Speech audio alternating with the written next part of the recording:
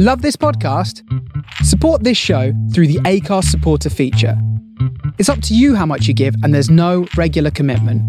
Just hit the link in the show description to support now.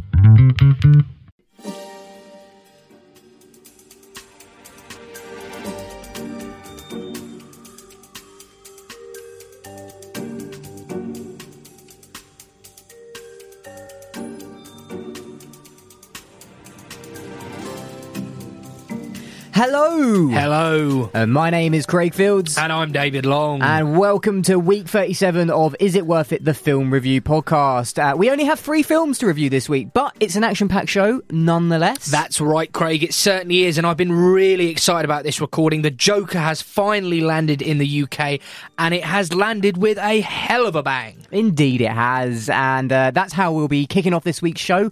Our first review will be Joker, and it's directed by Todd Phillips, starring the always fantastic and brilliant Joaquin Phoenix. Yes, Craig, and boy, am I excited for this review. Second up, we'll be reviewing Judy, directed by Rupert Gould and starring a captivating comeback performance from Renee Zellweger. And finally, we shall round this episode off with a review of The Goldfinch, and it's directed by John Crowley, starring Nicole Kidman, Jeffrey Wright, Luke Wilson, Oakes Fledgley, and the wonderful Ansel Elgort. So that is the wonderful rundown for this week's show, I suppose.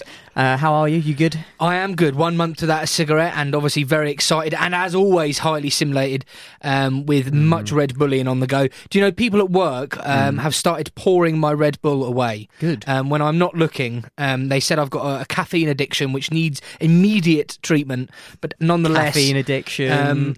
Did have a cigarette addiction. You've kicked that. I think that's very well done. I've booted the booze and the fags, so the caffeine is the last on the to-do list. I had a major workout with a work colleague, and it took me 4 or 5 days to recover. Major workout? Yeah, we did a serious bicep workout. We did biceps, we did chest, we did back. It was pretty crazy. Sounds like you've taken yourself to the garage for like an MOT or some sort. No, but I was seriously in a lot of pain afterwards. But there's a lot going on with the podcast, Craig. Tell our wonderful listeners about of new team members and this fantastic competition that we have. Yeah, so we've brought somebody in to do some research and development. Maybe not the development part, but the research part. Sounds certainly more fancy. Yeah, it does, doesn't it? And that's Shivani. Shivani, hello, welcome to the team. You've done a wonderful job for this week's episode with the research, and we couldn't be more happy. More happy? That we couldn't be happier. We couldn't be happier. That's what we were supposed to say. To have you on the team. Oh my god. So yes, welcome to the team. And David, do we have a competition? We do. We have a competition where we have this fantastic piece of original artwork, Joker inspired, created by Toby, who's also on our team. All you have to do is jump on Twitter, retweet this tweet, like and follow us on Twitter. Not only will you win this fantastic piece of artwork, you will win 2 tickets to any IMAX in the UK, Cineworld, to see the Joker. Yeah, just to reiterate that point, it is to any Cineworld in the UK that has an IMAX. Now, if there isn't an IMAX that's local to you, we will sort you out tickets to see it either in a super screen if it's in super screen, or in a standard screen if that's all they have. But we will get you tickets to see Joker nonetheless. But IMAX is the preference to see this one in, I believe. There was something else that I have for you, actually. Let me just go and get it. Hang on. Oh my word, not this again. Well, it's not your birthday, so...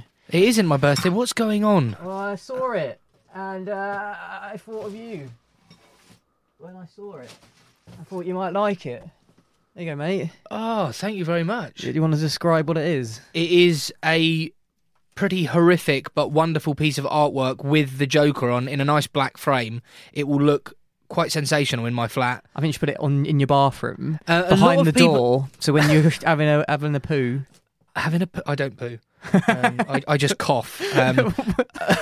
What happens after you cough? That's it. I just leave the toilet. That is wonderful. Thank you very much. There's other bits of artwork in there as well. Yeah, they left my office. I will say we will kick off in our usual way with the box office rundown in a sec, but me and Craig have been together now for about 2 or 3 hours. We've been unable to record because all we've been doing is arguing. We have very different opinions about all 3 of these films. I wouldn't say they're very different opinions, but they are different, slightly varying in certain aspects, and I think it'll be interesting.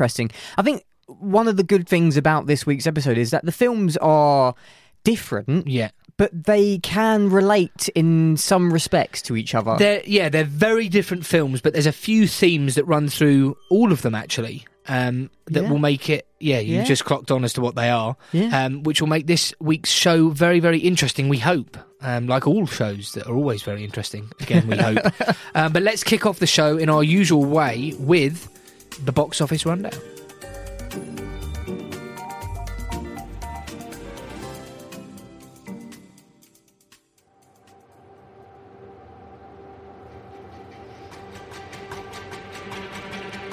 This is the box office rundown. Brought to you by Is It Worth It? The Film Review Podcast. That's right, it's the box office rundown for the weekend of September the 27th to the 29th, 2019. David, would you like to kick us off at number 10? I will do. At number 10, we have The Goldfinch, and I'm going to say literally nothing about that because we are reviewing it on today's show. Yes, we are. In at number 9, we have Dora and the Lost City of Gold, and as we've said, as it's been in the box office every single week, great film, surprising, masterpiece. It's not a masterpiece, but it is well worth seeing. It must still be at the cinema. Yeah, they're still playing. Cineworld do M4J, Movies for Juniors, and they're on most Saturday mornings and Sunday mornings, and you can still see Dora then, I think. Yeah, and I would recommend getting it on DVD when it comes out. It is a brilliant film. In at number 8, we have The Lion King. Again, both me and Craig have seen this. It's been in the box office for a number of weeks. A brilliant remake of the Disney 1990s classic. Worth checking out. In at number 7, we have Rambo: Last Blood. I've lost the will to live today. In at number 7, we have Rambo: Last Blood, and we reviewed this last week, and we thought it was pretty ridiculous, didn't we? It was. I quite enjoyed it, but it was terrible. It was terribly, brilliantly, awfully, rubbishly wonderful. It was wonderful. Yeah, there was something just disastrously great about it. It was a massive. I can't believe you just used the word wonderful to describe Rambo: Last Blood. It was just bizarre. It was terrible, but I enjoyed it. Well, number 6 then, David. Number 6, we have National Theatre Live, Fleabag. I have absolutely no idea what that is. So Fleabag is the sensational TV show that has been on for many, many, many years now. No, I say many years. It was on, it's been 2 series. The first one was to absolute critical acclaim, and the second one was as well. But it is a theatre adapted play as well, and Phoebe Waller-Bridge is the creator / star of that show, and she also did the theatre production live as well, and that was played last week, I believe it was, and it was very, very busy, to say the least, at the cinema. Sold out in 3 screens for the day, and it has been, I think it's been live a couple of times. I think this one was pre-recorded, and it's obviously made its way into the box office because of that sold-out show.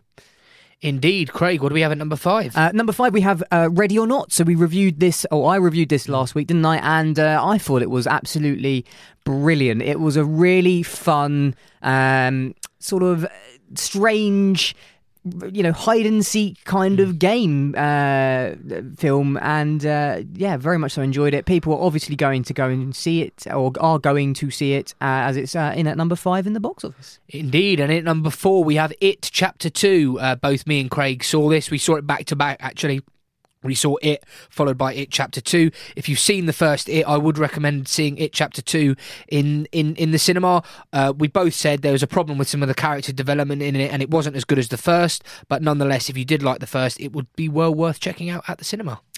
In at number 3, then, we have Hustlers. We reviewed this last week, and this was... I think we had varying opinion on this one, I think. I wasn't very satisfied with this movie. I thought the first half of the film was okay. It started off with a very, very good scene, I think, and then it just descended into just quite boring, to be honest. I mean, this has had very good reviews on Rotten Tomatoes from the critics and the audiences alike. I don't think it's as good as people think it is, but I will say that Constance Wu and Jennifer Lopez really hold this film together. I think both of them give very good performances, and there is a lot of Oscar buzz for Jennifer Lopez. So if you like J-Lo, go and check her out. She's bound to be involved in the award season come February. Yes. Number 2 then, David. At number 2, we have Ad Astra. I really, really like this film. I thought Brad Pitt gave one of his best performances of his career, probably the best since Moneyball, but Brad Pitt's brilliant in everything. It's a real slow, stoic, philosophical space movie. A couple of people that I know went to see it recently. They said it was the most boring film they'd ever seen in their lives, and that will resonate with some people. I loved it. I thought it was visually stunning. I thought it had a great soundtrack, and I found it very, very compelling. Craig, you not so much. No, I really didn't agree with what you just said there at all. I didn't agree with the review. Yes, I do agree with you in some extent, in some senses. And as I said in the review last week, there is so many things to like about this movie, but when you throw them into the pan together and mix them up, it tasted awful. Yeah, I like your food analogies. I do like my food analogies. It's like mixing Marmite into the mix with other pieces of very tasty foods, and that Marmite just sort of ruined it. And the Marmite is the story element of the film. You know, there's great cinematography, there's great acting, there's really great visuals in there in terms of CGI and space, and I love my space films. I really, really do. 2001. Interstellar and so on, and this just really, really, really didn't do it for me. It brought me down the funnel, and as I got to the end of the funnel, I wanted to have my mind blown as I exited the funnel into a black hole, into another universe, but there was nothing like that whatsoever. Was it just a ball pit? No, I was just floating in an empty white space, and there was nothing there. Sounds horrifying. Nothing. Yeah, exactly, and that's what that movie did to me. It really burnt me out. Yeah, bizarre film that's really divided opinion, but come award season could be nominated for a number of awards. At the top of the pile, Craig, I can't remember whose turn it is, so I'm going to go ahead and say we have Downton Abbey. It's my go. So it's Downton Abbey. Brilliant. Both me and Craig thought that this had the feeling of a Christmas special. It felt like an elongated episode. Nothing really happened. It was very slow, very British. Again, I put a few spoilers in there. Would like to apologise if I did ruin Downton Abbey or Rambo Last Blood for anyone on last week's episode. I got a bit carried away with my spoilers. There will be no spoilers in this week's episode, but Downton Abbey does top the pile. It does. If you are considering going to see it, though, I would say go and see it, because actually we were entertained. We did enjoy watching the film. It is just like an elongated television episode of Downton Abbey, just with a few probably better camera work, maybe, a few nicer drone shots. The cinematography is a little bit more filmic. It always has been filmic on the TV show, though. I just want to add that in there, but it just was a little bit better. And the one thing I will say is I'm convinced this isn't the end for Downton Abbey, whether they go back for more series or there is talks of more films. It certainly can't be the end of the story. They've certainly left it open for more things. I will now give you the full box office rundown. At number 10, The Goldfinch. 9, Dora and the Lost City of Gold. 8, The Lion King. 7, Rambo Last Blood. 6, National Theatre Live, Fleabag. 5, Ready or Not. 4, It Chapter 2. 3, Hustlers. 2, Ad Astra. And at the top of the pile this week is Downton Abbey. Just realised there's no Casino Royale. Oh, yeah. Ah, wonderful.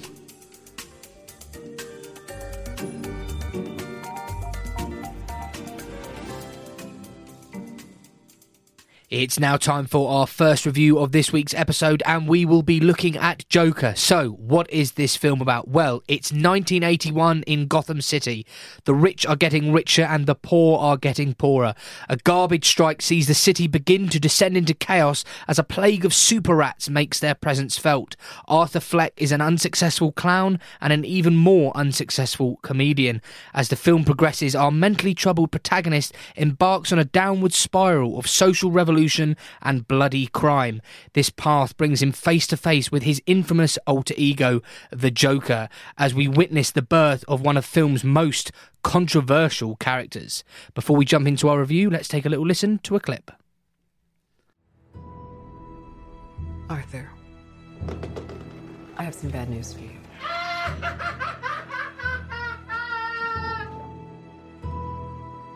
This is the last time we'll be meeting. You don't listen, do you? You just ask the same questions every week. How's your job? Are you having any negative thoughts? All I have are negative thoughts. And finally, world where everyone thinks they can do my job, check out this guy. When I was a little boy and told people I was going to be a comedian, everyone laughed at me. Well, no one's laughing now. You can say that again, pal.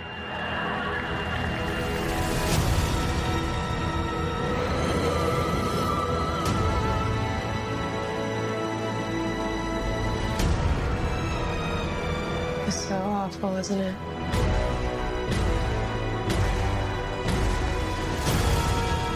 For my whole life, I didn't know if I even really existed. But I do. And people are starting to notice. Wow. Well, if you haven't seen The Joker, I certainly hope that clip has whet your appetite.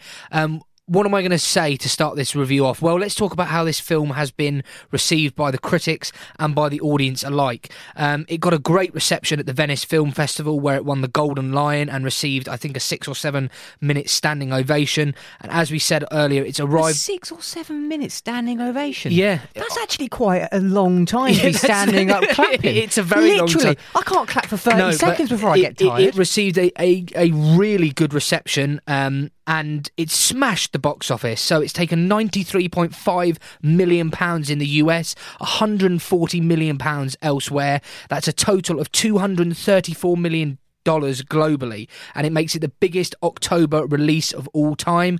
And I will say that is 100% justified, because I'm going to go straight off the bat and say that I absolutely adored this film. I loved everything about it, and I want to kick off my review by talking about Joaquin Phoenix. Our review. Did I say my? You did. Okay, our review. I'm so sorry, Craig. I'm so passionate about this film. Our review. Joaquin Phoenix is sensational. There's loads of Oscar buzz surrounding him in his role as the Joker, and rightly so. It is a physical... Sorry, I just wanted to say something. He's not the Joker in this movie. He is Arthur Fleck. Yeah. And I think as an origin story... You have to look at it as that. Yeah. Oh, no. And Joaquin Phoenix is, as you'll go out to say, is sensational. Yes, he is, as you say, he's Arthur Fleck, but what we see is how he becomes the Joker. But to become Arthur Fleck originally, he lost 52 pounds. To put that into perspective, that's 23 kilograms, or if you work in stone, that's 3.7 stone. He looks almost skeletal in this film. He looks really, really thin. He looks like a spooky, scary skeleton. But that isn't... So brilliant, he's physically transformed, but it's his whole... This is a creepy, dark, intense, layered performance by Joaquin Phoenix.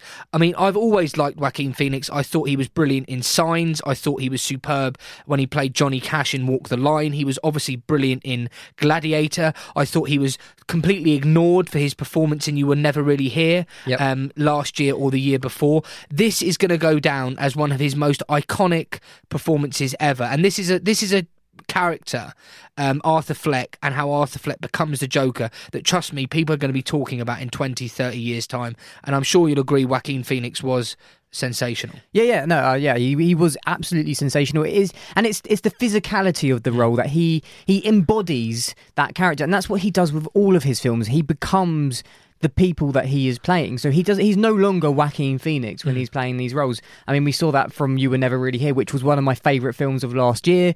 I mean, you didn't see The Sisters Brothers, but he was fantastic in that as well. He was even good in Mary Magdalene, which was a pretty unsuccessful film. It was very unsuccessful, and he was playing Jesus in that movie. I mean, that's a pretty tough role. I actually didn't think he did a very good job as playing Jesus in that film. I think you can listen back to our review of that many moons ago, but I thought it was pretty dire. Not his performance, but mainly the whole film as well. But yeah. But this is directed by Todd Phillips. Todd Phillips directed Old School, The Hangover, War Dogs, which I really enjoyed. Yeah.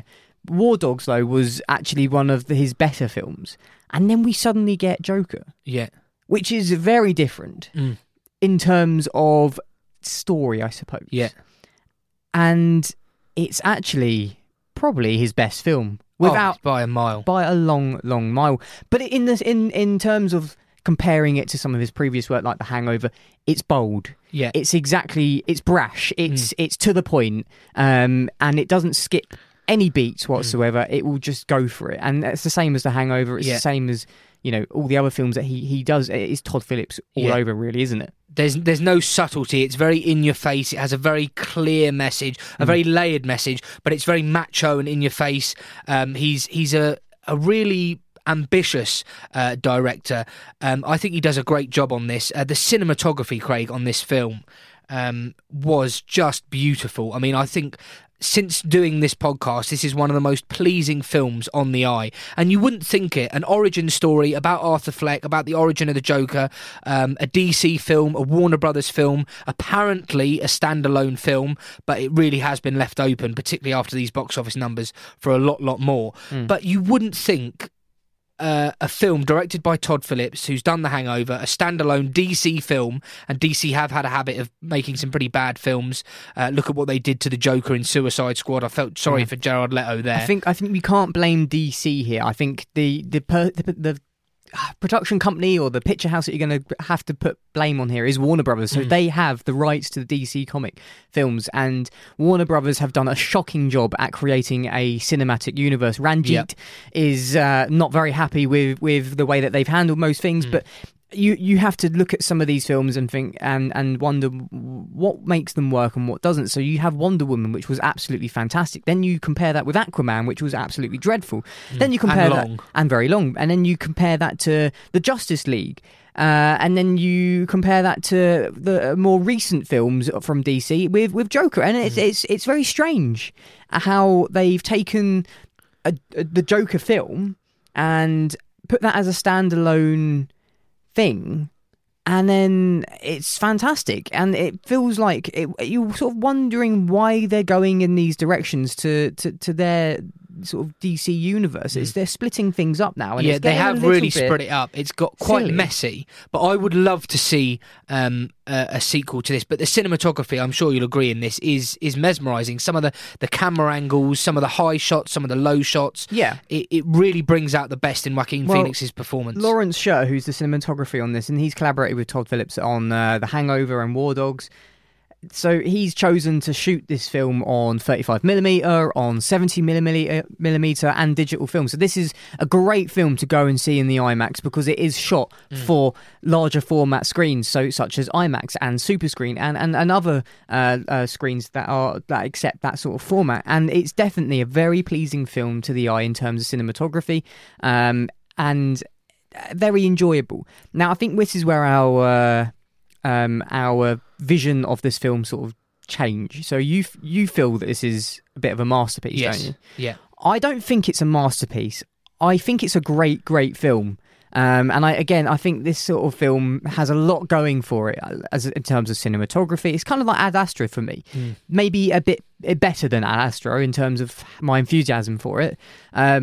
But there's something wrong with the story. Now, I think it's because I'm a bit more of a comic book fan. I like Batman, I like the Joker, and I preferred Heath Ledger's performance. Now, and why? Because it's more in line with the comics. And I want to see a DC cinematic universe that works. And if they are now bringing a new standalone Batman to the front now, Ben Affleck's gone. Robert Pattinson's coming in. Could they incorporate this Joker with the new Batman film? Possibly, but they won't because this is a standalone film. And will it be a standalone film though? But that is the question. But will Joaquin Phoenix do another one?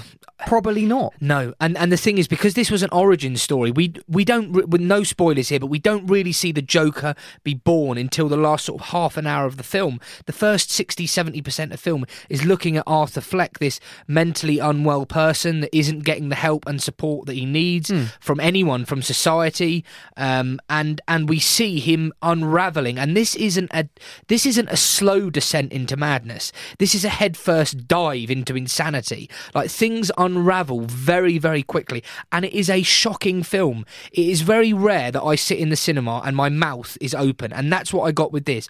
I was shocked. This was not cringy. This was like, wow.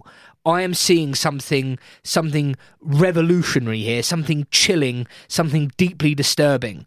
And it's the undertones of the politicalness that I think are quite shocking, because it is doing something that, I think you said this before to me, that is challenging our view on society. Yeah. And you know what, for the first time round when I watched it, I didn't quite get that, and perhaps that's because I watched it at 12 a.m. after a couple of beers in me, and perhaps I didn't get quite enough of what was needed for it. But this is a man who is essentially a vengeful victim of society, and becomes a symbolic uprise for the political nature of this film. And it becomes very much rich versus poor, us versus them, the downtrodden versus the people at the top versus the people at the bottom.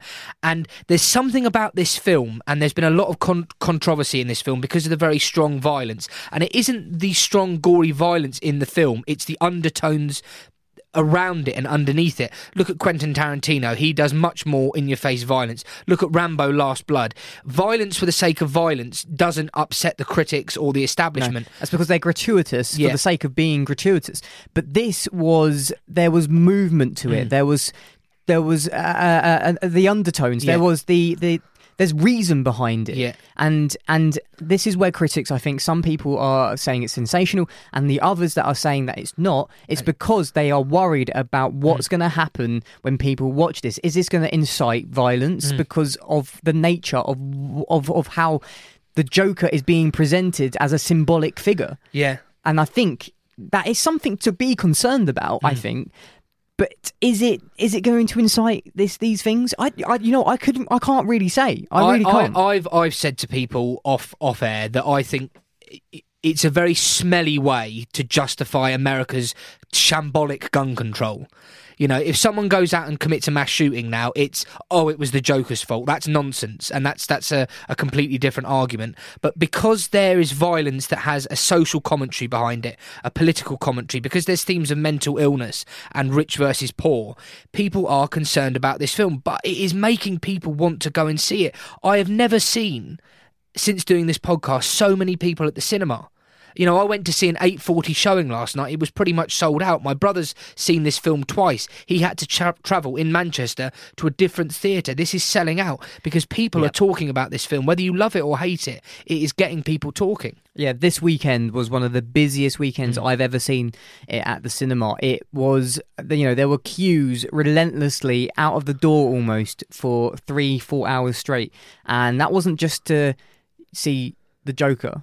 There were other films on, but majority of people were going to see Joker. Yeah. And that's saying something for an October release, for it to be this busy. I think next week's box office rundown's going to be interesting. It's going to be very, very interesting. But I was going to just say, before you expand on this point, because we were sort of talking about other critics and what they were saying. So we've got a list here of a few other what critics have been saying, and like the New York Times has basically said that this is a violent, hyper-realistic movie and it's potentially dangerous. That is quite something to say. I mean, he does go on to say that rather than critiquing the social failings that have given rise to America's mass shooting crisis, the film legitimizes such atrocities and could provoke more of them. That's quite a damning review there. But this is the problem, and that's from the New York Times. Obviously, this is set in Gotham, basically New York. It is controversial, and it is something that is dividing people. And it's going to be really interesting. We're going to focus a lot more on this film in Road to the Oscars, because it's going to be a film that's generated a lot of Oscar buzz on the back of that Golden Lion win at Venice. Will the Academy nominate this? And if they do nominate it, will it win? Probably not Best Picture, but will Joaquin Phoenix get nominated, and ultimately will he win? Or will that be seen as justifying the violence in this film? You know, that is a fairly damning review from the New York Times. But Empire says bold, devastating and utterly beautiful. What I was going to say, Craig, is we talk about how it divides people. We've always said this is a podcast where we want to get listeners more involved. One of our regular listeners, Paul Newbegin, went to see this film and he sent us an audio clip. So let's have a little listen to that and then we'll jump back into our review. Both loved the film and was completely underwhelmed by the film at the same time. Joaquin Phoenix gives one of the most detailed and extraordinary performances that I've ever seen. And the soundscape is just sensational. There's those bits where he's sat in the office and there's the phone ringing and they keep using that motif, and that was incredible. And it's completely different to any other film that I've ever seen in that genre of superhero, supervillain. It's more of a character study on him and his psychosis, and it's almost a one-man show. But there's something that underwhelmed me about it, and I don't know what. So that was our lovely listener, Paul Newbegin, a regular listener, sending us a lovely little clip there, describing the film and what he thought of it. And I understand, I very much so understand where he's coming from on that one, because I actually tend to agree with that. It is a character study, and it overwhelms and underwhelms at exactly the same time. And I think the underwhelming is the fact that this isn't the Joker that we somewhat know. There have been so many incarnations of the Joker before. I mean, the best one, number one for me, is without a single doubt Heath Ledger, who was awarded the posthumous Oscar for this very role.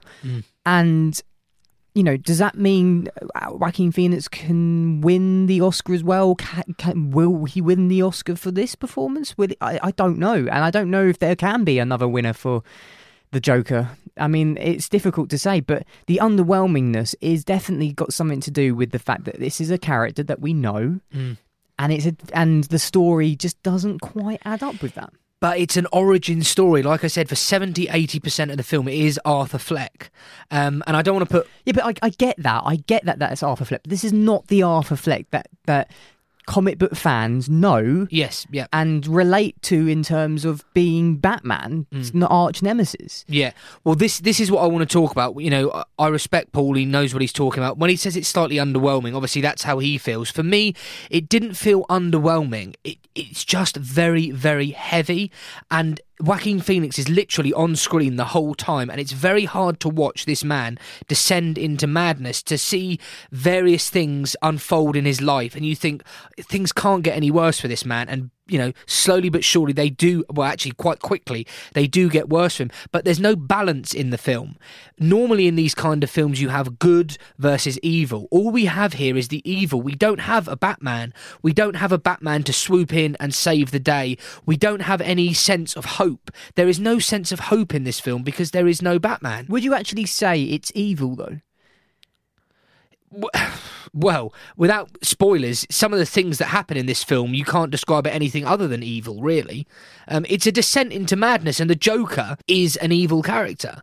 You know, Heath Ledger's Joker is chaotic, but there is a sense of evil. There's a sense of evil, intellectual things going on with Heath Ledger's one, where he's causing chaos for the sake of causing chaos. Now, Joaquin Phoenix's Joker doesn't feel like he's doing that. He doesn't feel intelligent like the other Jokers have been before. He doesn't feel like he's going to be someone who's causing the chaos for the sake of causing the chaos. He's doing these things because sometimes he just happens upon it.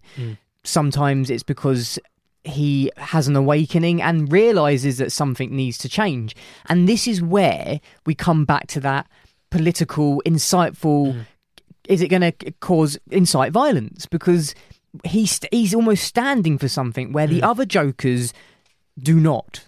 Yeah. They are just literally causing chaos for the sake of causing chaos. Yeah, and throughout the film, he talks about how he doesn't know who he is. He doesn't know his direction. Once he becomes the Joker, that's when he really knows where he is. And there's that one scene where he's dancing down those stairs in Gotham.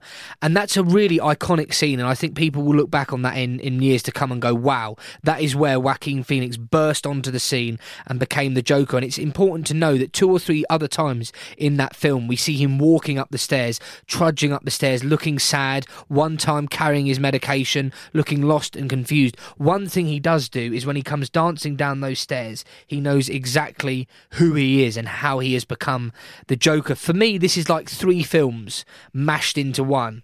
There's an element of Martin Scorsese's Taxi Driver. There's elements of Martin Scorsese's King of Comedy. You can compare Arthur Fleck to Rupert Pupkin. If you haven't seen The King of Comedy, I urge you to watch it after or before seeing The Joker. Oh God, I did an You swallow your tongue. I did an Arthur Fleck there and just started choking. We will touch upon that as well. And also American Psycho starring Christian Bale. Those three films, Taxi Driver, King of Comedy and American Psycho, I can see those themes being pushed into this film. I'm so delighted that Joaquin Phoenix, who turned down other roles in superhero or supervillain films, I'm so pleased he took this role on. There was actually rumour of Leonardo DiCaprio starring in this film. I can't see that. I could see it because Leo's brilliant in everything, but I'm so glad Joaquin Phoenix took this role on. I think this is 100% an Oscar-worthy performance. For me, it is the standout performance of the year so far by some way. Okay. Well, I don't think I have much more to say on this film, I think it's time to ask questions. Yeah. David, Joker, is it worth it? Absolutely. I think people are saying that this is a masterpiece, and one thing that you'll notice is when you go on Facebook or Twitter and you read all the comments, there are loads of words being thrown out for it. I've written a few down. It's dark, chilling, disturbing, raw, brutal, psychotic, iconic, revolutionary, gritty. It's potentially a modern masterpiece. I think it's one of the best films I've seen since doing this podcast. I've seen it twice already.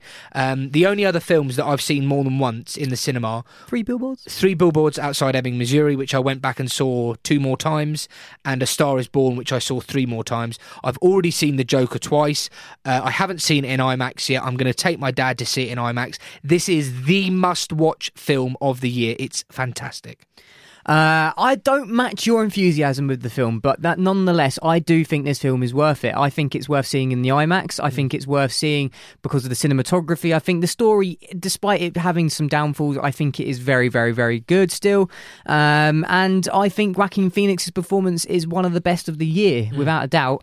Whether he can win that Oscar is another question, but we will discuss that in more detail on Road to the Oscars, which, David, is going to come out at the end of this month, I should hope. Yes, it will. And if you don't remember hearing in the beginning in the introduction, there is a wonderful competition going on that involves the Joker movie. If you want to win 2 tickets to see the Joker, or Joker shall I say, in any Cineworld in the UK, in IMAX, or if there is no IMAX available, in normal screens, then all you need to do is head on over to our Twitter account, retweet and follow and like the post, and you will be entered into the competition. But not only that, you will win a print that is designed by none other than our wonderful graphic designer, Toby, who has done a sensational job on creating this exclusive piece of artwork. So yes, get on there, do the bits that you need to do, and you may win. We will announce the winner on Friday, the 11th of October. I believe that's right, but the 11th of October for the competition winner. And that was our review of the sensational Joker.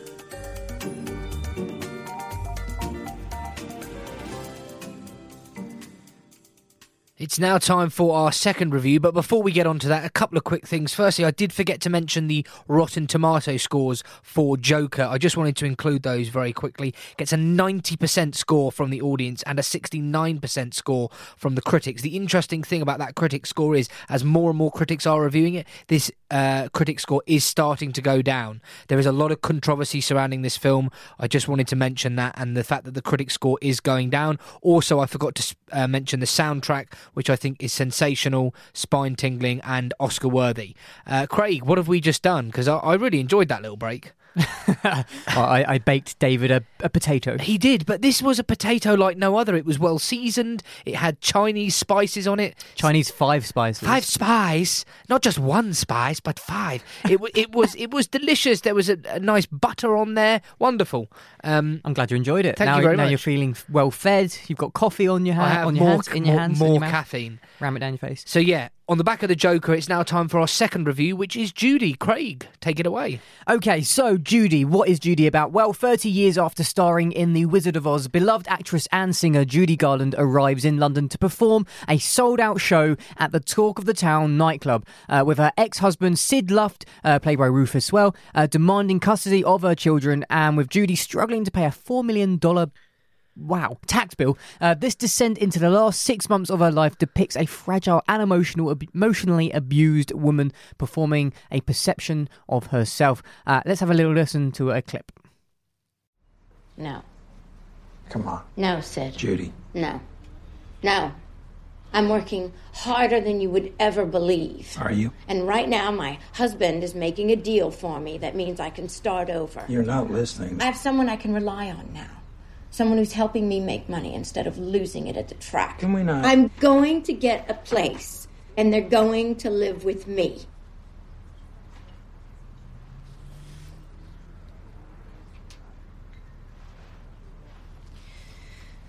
I don't want them on stage with me. I don't want them in this phony business, and I don't want them anywhere near the bastards who run it. But you have to let me be with them, Sid. I'm a good mother. So there's a clip from Judy. I saw this about 2 days ago, actually. Or no, it was yesterday. And it has left me feeling quite emotionally drained. I found this movie very, very moving, to the point, actually, where there were certain points in there that I was genuinely brought to tears.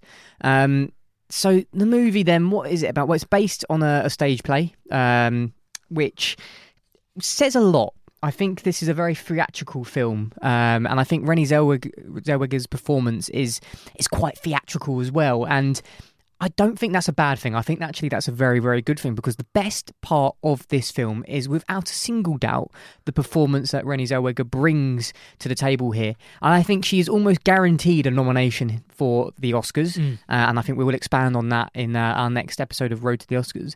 But it's another one of those films where you can compare it to films like Stan and Ollie. Now, it's washed-up Hollywood actors or stars that need to make a bit more money, and they have to go to London to try and get it. And it's very similar in that sense, in that story there.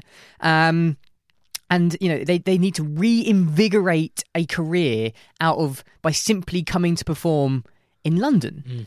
And I thought that was a bit strange in terms of the similarity there. But then there's other biopics as well, where we are literally left with a significant point in an actor or actress's life, that sort of a lot of things happen in that point of time. And I felt there was similarities again with 1 Week with Marilyn, which is Michelle Williams plays Marilyn Monroe, and she comes to England again, and she ends up having this affair with Colin Mark, who's played by Eddie Redmayne, and Kenneth Branagh stars in there as Sir Laurence Olivier. And again, it's another one of those films. However, this one was very sad and very moving and very intense in terms of the emotionally charged nature of the film. And yeah, I was really, really sad when I walked out of this film. Really, really sad. Yeah, I know what you mean. I'll be honest, I went into this film not expecting much. I'd seen the trailer, and actually, of all the trailers I've seen this year, that trailer is probably the biggest spoiler trailer I've ever seen, because there are some clips in that trailer that are literally some of the end scenes in this film, so that was a little bit disappointing. I didn't go in expecting a lot. I thought Renée Zellweger was unrecognisable. When I actually saw the trailer and found out it was Renée Zellweger, I thought, wow, that's some serious transformation. I mean, Craig was emotionally moved by it. I mean, it gets for a relatively low-budget film, it gets a brilliant critical reception on Rotten Tomatoes with a score of 83%. 87% of the audience like it, although I would imagine that most people who are going to see this film know a lot about Judy Garland and are really interested in her story, so they want to see this film. If you're not a Judy Garland fan, it's probably not the kind of film you would see unless you're like us and go out of your way to see all of the films, including the bad ones, so the listeners don't have to.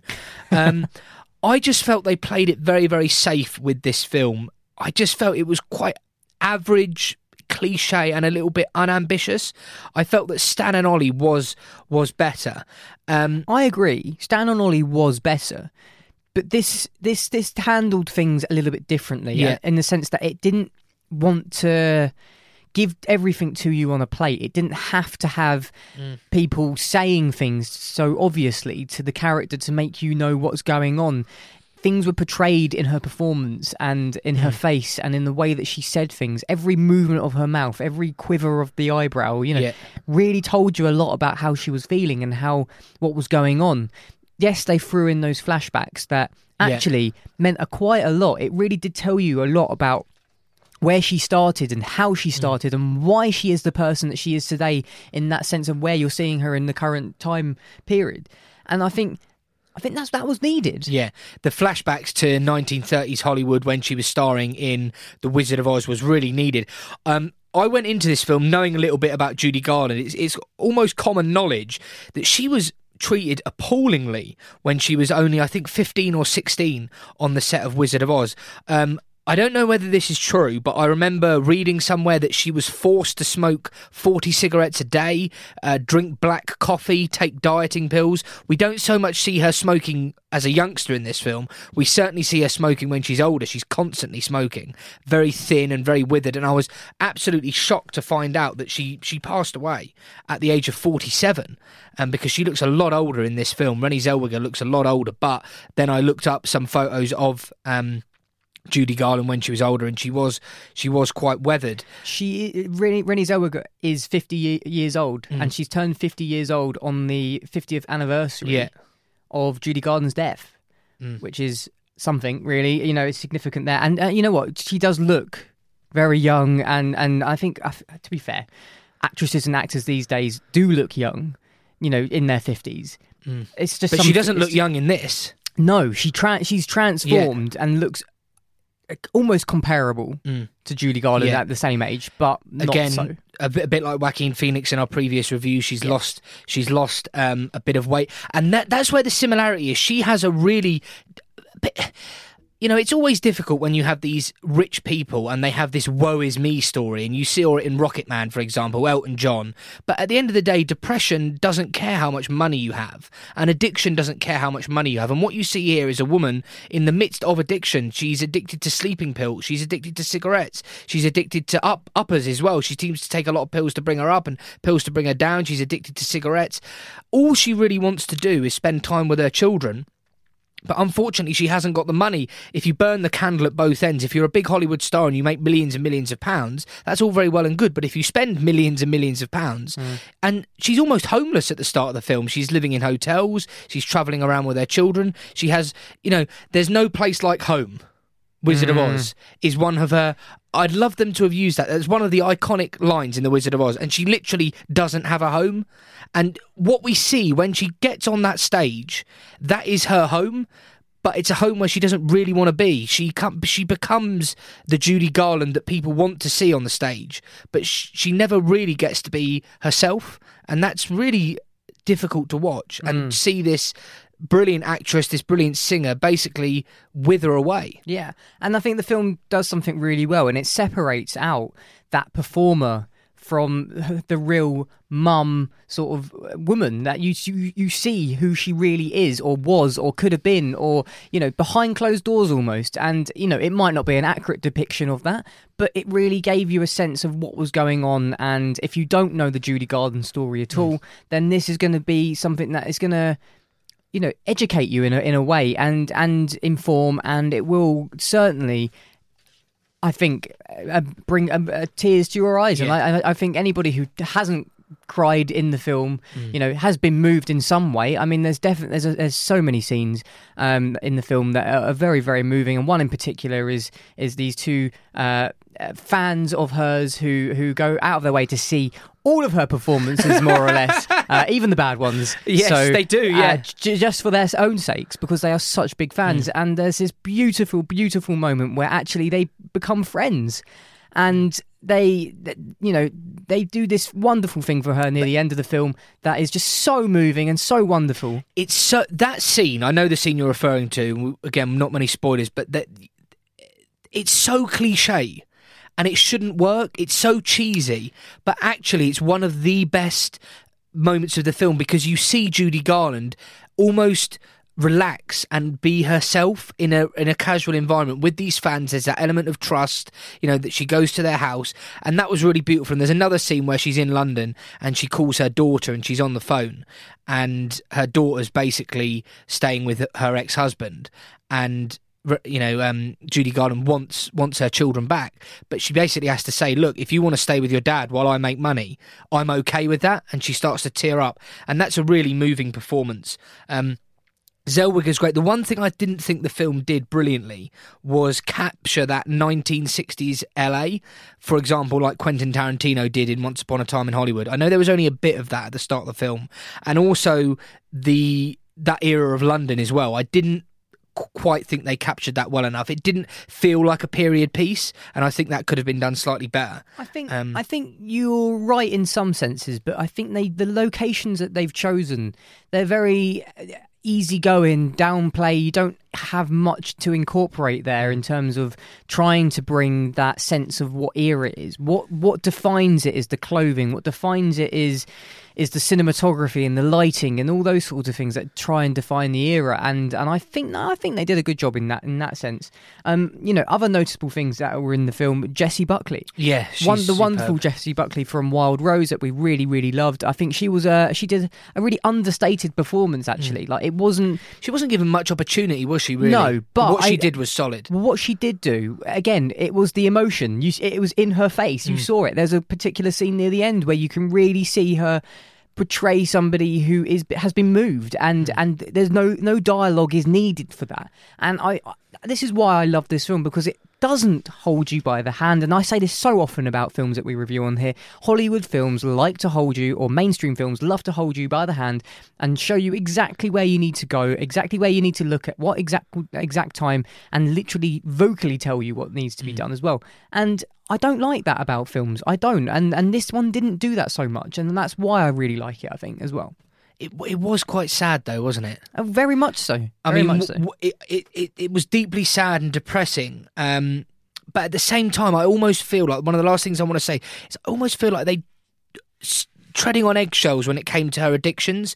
So throughout the whole film, we saw her smoking, we saw her drinking heavily, we saw how thin she was, but they never really went out and said, like they did in Rocket Man. Rocket Man was very open. Elton John almost said, I am an alcoholic. She never made that commitment. I don't know if she made that commitment in real life, but I just felt like they wanted to show Judy Garland on a descent whilst at the same time paying homage to her, and I just didn't think that quite worked. I kind of disagree with that comment. I think what they did there was allow us to see a Judy Garland who was conditioned to think that what she was doing was kind of all right. She at the big, you see her in the flashbacks being told that she has to take this, has to do that, have to do this, have to do that. This is the way. If you want to be Judy Garland, the star, you need to do this and listen to me do that.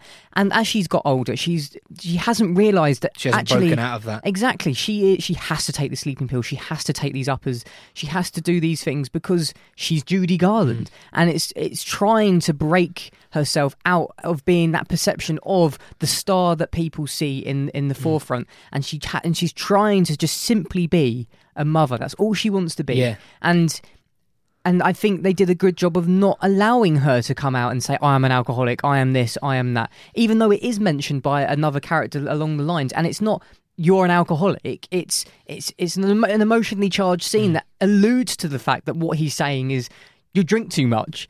And I liked that. I don't think it needed to be so obvious at all. And we do have a physician as well who examines her and basically tells her she's not very well. And gives her a vitamin injection, which from experience is when you're drinking a lot, you're not actually getting enough vitamins, so you do get these vitamin injections. Overall, it was a very watchable film. I just don't think I enjoyed it as much as Craig. No, I don't think you did at all. The enthusiasm here is not on par to what you've said about Joker, but that's fine. That's what the podcast is all about, and I like it when we not disagree, but we have we differ on opinion. And I felt the ending was a little bit cheesy, and it didn't really work. As nice and cute and fluffy as it was, it just didn't feel like it fit in with the rest of the film. Don't want to give any spoilers away, but if you watch the film, it'd be interesting to know what people think of the ending scene. I disagree. I enjoyed it. We have slightly disagreed on this film, but we may agree whether it's worth it. So I'm going to ask you the question first. Craig, Judy, is it worth it?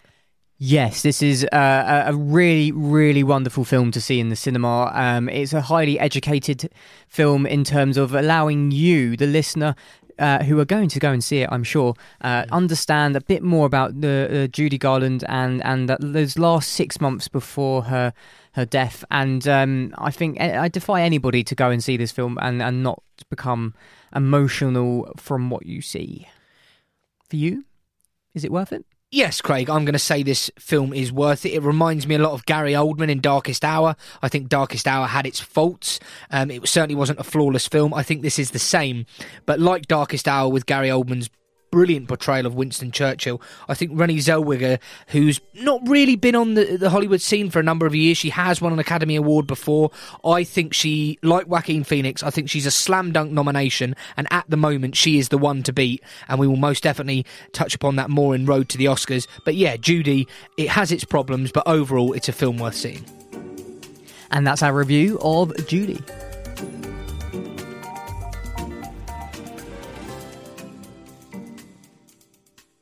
I hope you're enjoying week 37 of Is It Worth It, the film review podcast. Our next review is called The Goldfinch. David, what is it about? Well, The Goldfinch is the film adaptation of Donna Tartt's globally acclaimed bestseller of the same name, which won the 2014 Pulitzer Prize for Fiction and spent more than 30 weeks on the New York Times bestsellers list. Theodore Decker was 13 years old when his mother was killed in a bombing at the Metropolitan Museum of Art, and this tragedy changes the course of his life forever. A roller coaster of emotions emerge with everything from grief and guilt to reinvention and redemption. Through it all, he holds on to one tangible piece of hope from that awful day, a painting of a tiny bird chained to its perch, the goldfinch. I believe it would be beneficial if we had a little listen to a clip. What are you doing? I'm leaving before people start showing up. Come with me. Where? New York. What? I can't stay here with her. Because of what she said? She's in mess, Potter. I feel sorry for her.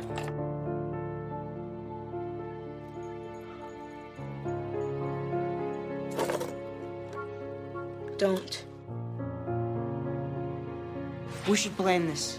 Crazy to go tonight. I can't stay here. She'll put me in a home. You understand that? Look, I'm a minor. I've got no family, no friends out here. We have to go. Now. And that was a clip from a sort of a kind of trailer clip, I suppose, which I must say, that throughout that clip, there were... If you haven't seen the visual part of that, there's lots of quotes that come up from a review, or from multiple reviews, as I thought. And the first one says stunning, the second says sensational, the third says The Goldfinch soars as one of the best films or finest films of the year. And I didn't realise, but that all comes from one review. One reviewer, Pete Hammond from Deadline. And I've got written in my notes here, Pete Hammond, Deadline, lol. Yeah. And I think the fact that the trailer clip has 4 words, stunning, sensational, and they're all from the one same reviewer, really does sum this film up, and that's something that I will touch upon. Yes. So I think to kick it off, let's say there's a lot of things to like about this movie. Starting first of all with the cast. We have a sensational cast here. Starting with Ansel Elgort, who is one of my favourite actors at the minute. He starred in more recently Baby Driver, and before that The Fault in Our Stars, and before that Divergent, and so on. And I think he's a really wonderful actor. And in this, he's okay. I thought he was pretty good, but I feel like there's something wrong with the script. Something wrong with the script here that's allowed him to have a bit of a strange performance going on. I think even Nicole Kidman can't even save this film to some extent. She does try. And she does try very, very, very hard. I mean, Nicole Kidman is sensational anyway. I mean, she should have been nominated for an Oscar for Destroyer, one of my favourite films of last year. Don't know why that went... I'm repeating myself. It's like something's wrong with me. I think it's so much coffee going on or something. Oh, God, I'm highly stimulated. What's going on? I don't know. You just had a panic attack live on the air. You hadn't mentioned the Destroyer at all. When? You just said I keep repeating myself. You didn't. Oh, no. It just sounded like my voice. I don't know. Something's gone wrong. I don't know. Are you okay to continue? Yes, carry on. I think you had a point anyway that was going to come out of your mouth. Good Lord. Maybe lay off the coffee a bit. He's having some more. I think the performances are of some quality, especially the young Theo, played by Oakes Fegley. I think he's very, very talented. I think he gives a really good performance. You actually hear him in the clip there. Nicole Kidman is superb, but when is Nicole Kidman not superb? It's nicely shot. It's very pleasing on the eye, but it never feels quite right. You know, it's so heavy. It's got these such philosophically heavy characters, and it's in desperate need of some light-hearted humour, and it does have that, and some humour does come in, and some relief does come in from this really melodramatic, heavy plot, and then as soon as something good happens, something 10 times worse happens immediately afterwards. Do you know what I mean? Yeah, I know exactly what you mean. But going a little bit back to sort of like the cinematography point you were kind of making there. This is a wonderful cinematographer. It's Roger Deakins, who, you know, director of cinematographer for Blade Runner 2049, Hail Caesar, Sicario, Prisoners, and Skyfall as well. And so, I mean, this is proof in the pudding that this is a really beautifully, visually appealing film that is something great to look at. But yet something is not quite right. I mean, halfway through the film, I started to just not care anymore. Yeah. And you really need to care about these characters because this is a real character study here, especially for our main protagonist here, who's going through so much. We flip between past and present continuously, and you just don't care halfway through. You're like, I just don't understand why I don't care, though. Is it because it's just so heavy and it is very heavy? It's not emotionally charged either. It's just the plot is very heavy in terms of it's, as you said, philosophical and For me, it's very pretentious. It's overambitious, whilst at the same time being underwhelming. And the amazing thing about this film is it's both too long, far too long, but at the same time, not long enough. It feels like nothing actually happens.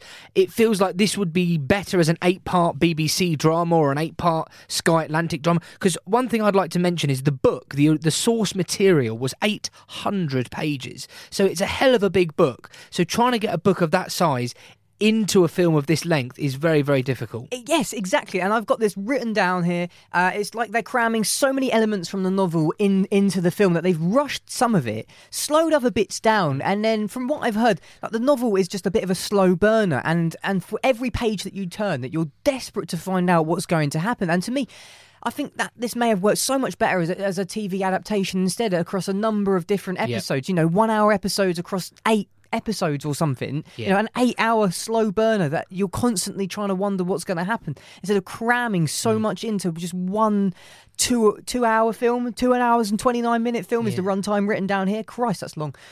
And halfway through, you do feel like you just want to walk out. It is difficult because it tries to be a slow burner. The way I describe this film is it feels like a car that's on the verge of stalling. You know, when you've got a learner driver or not a very good driver, chugging along, and it goes and you think change gear, and when they do eventually change gear, you have that terrible clunking jolt. And that's what this film does, because it goes from like second gear and absolutely smashing the revs out of second gear.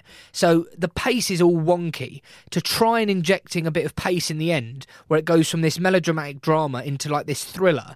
And that doesn't work. No. That doesn't work at all. It almost feels like a completely separate film. It's like the director, the producer, and the whole cast actually realised halfway through, do you know what, guys? This is really, really boring.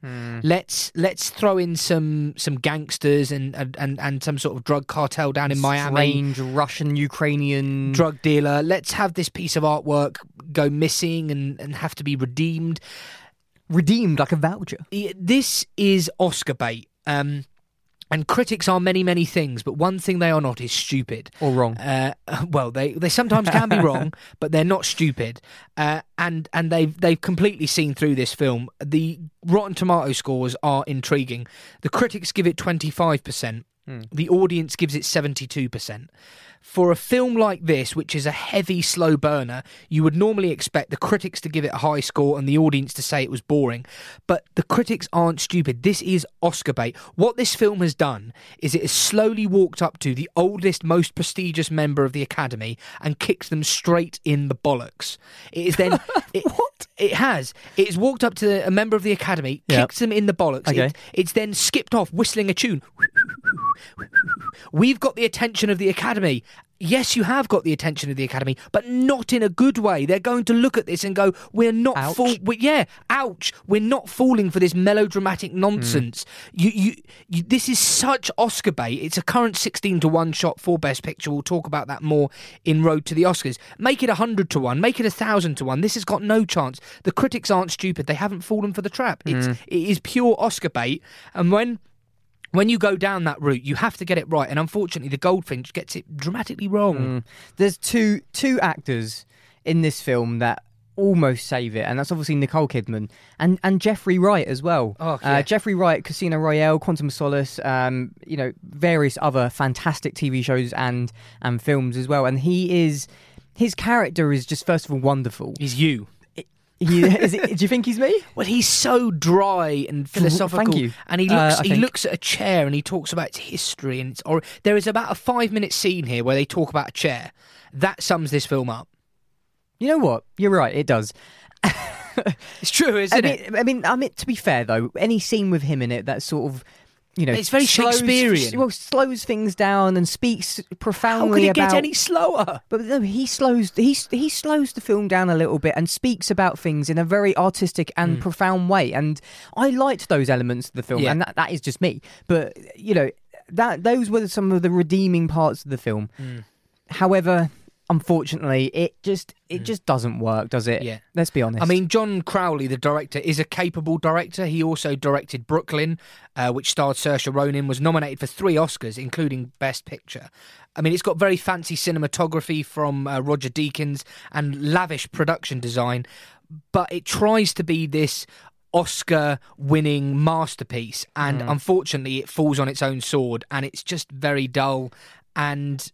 despite some good performances, the performances can't save it. The soundtrack as well, actually, I have to say, I think it's one of my favourite soundtracks from this week's episode, from the films that we've seen. I have to admit that, and that's maybe because of, the kind of music that I like to hear in films, and it's very orchestral and very subtle and builds up in emotion, and it's one of those sort of Hollywood things where they obviously are not guiding you by telling you, it's by audibly having music to sort of help you along the way. But again, that's sort of maybe not a great thing either, even though I liked what I was listening to. Perhaps that hindered my viewing of it as well, because it's trying to inject more emotion in places. Do you know what I mean? A good emotive soundtrack can help save a bad film. The same that a bad soundtrack can ruin a good film. I thought the Joker soundtrack was sensational, by far the best soundtrack of the year. But the soundtrack in this is nice, and it does help inject a little bit of emotion where actually all of the characters are very one-levelled. I think it's question time, don't you? I believe it is. Craig, the Goldfinch, as I stroke my beard and look philosophical, is it worth it? You know what? I'm going to say no. Yeah. I'm going to say no because of the fact that I think for 2.5 hours that you're sitting there for, maybe 1 hour of it, you are intrigued and you are on a journey of discovery with the other characters. But then after that hour is up, you no longer want to go on that journey with them anymore. You will kind of want to leave, despite how good the soundtrack is and how good it is in visually, in cinematography wise, from Roger Deakins, and how good some of the acting is. It just doesn't work at all. For you, David? No, I'm afraid it's not worth it. Like you said, there's a nice soundtrack, there's some good performances, there are things visually, it's very impressive. but it just doesn't work. And there's a quote here from the Washington Post, which I have to read out. I just think it sums the film up perfectly. And it says this: "An air of unexamined privilege wafts through the Goldfinch like so much Chanel No. 5, a mood that isn't helped by the fact that characters have names like Kitsy, Platt and Welty."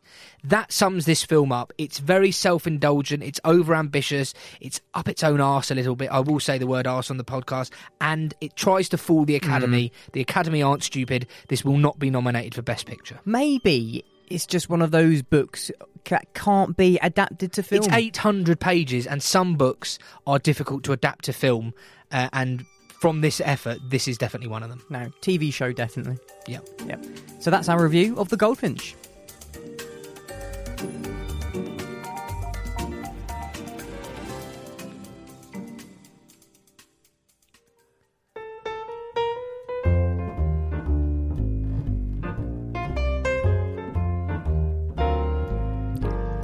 Thank you very much for listening to week 37 of Is It Worth It, the film review podcast, where we've gone out of our way to see almost all the films in the cinema, even the bad ones, so you, the listener, doesn't have to. I hope you've enjoyed our reviews of Joker, Judy and The Goldfinch. It's been a long chicken kind of week, I think, for me, and... Chicken? Yeah, have you never heard that saying? No. Long chicken. Never heard that before. Don't Google it. So we do want to just make it clear one more time. There's a competition. There is. You go on Twitter. What do you do, David? You go on Twitter. You retweet. Thank you, Alfred, for your piano playing, as always.